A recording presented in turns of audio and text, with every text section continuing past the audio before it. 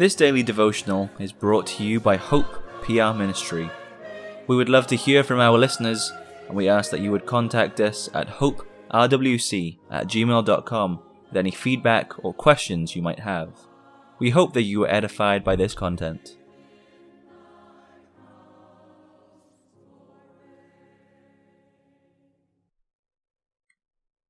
For today's devotional, we'll begin by reading from 1 Samuel 18, verses 10 through 16. And it came to pass on the morrow that the evil spirit from God came upon Saul, and he prophesied in the midst of the house. And David played with his hand, as at other times, and there was a javelin in Saul's hand. And Saul cast the javelin, for he said, I will smite David, even to the wall with it. And David avoided out of his presence twice. And Saul was afraid of David, because the Lord was with him, and was departed from Saul. Therefore Saul removed him from him, and made him his captain over 1,000, and he went out and came in before the people. And David behaved himself wisely in all his ways, and the Lord was with him. Wherefore, when Saul saw that he behaved himself very wisely, he was afraid of him. But all Israel and Judah loved David, because he went out and came in before them. Saul and David are excellent examples of the antithesis. Saul looked only after himself, saying yes to the things of Satan and no to the things of God.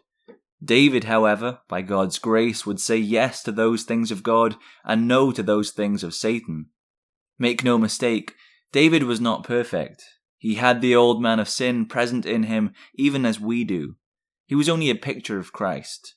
Jehovah was with David, according to verse 14, because he walked wisely in all his ways. Do you desire God's people?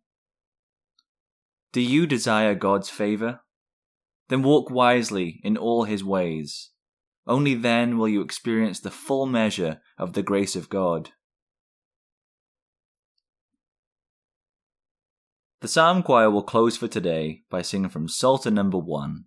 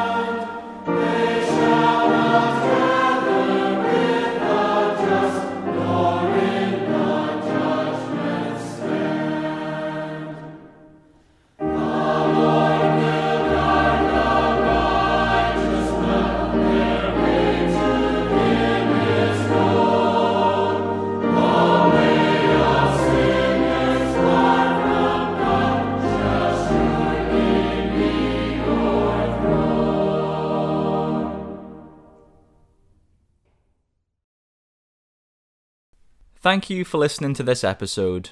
We encourage you to visit our church, Hope Protestant Reformed Church in Walker, Michigan.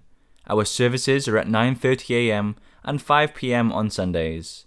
If you wish to learn more about us, please contact us at hoperwc@gmail.com, and we'll be happy to help with any questions you may have.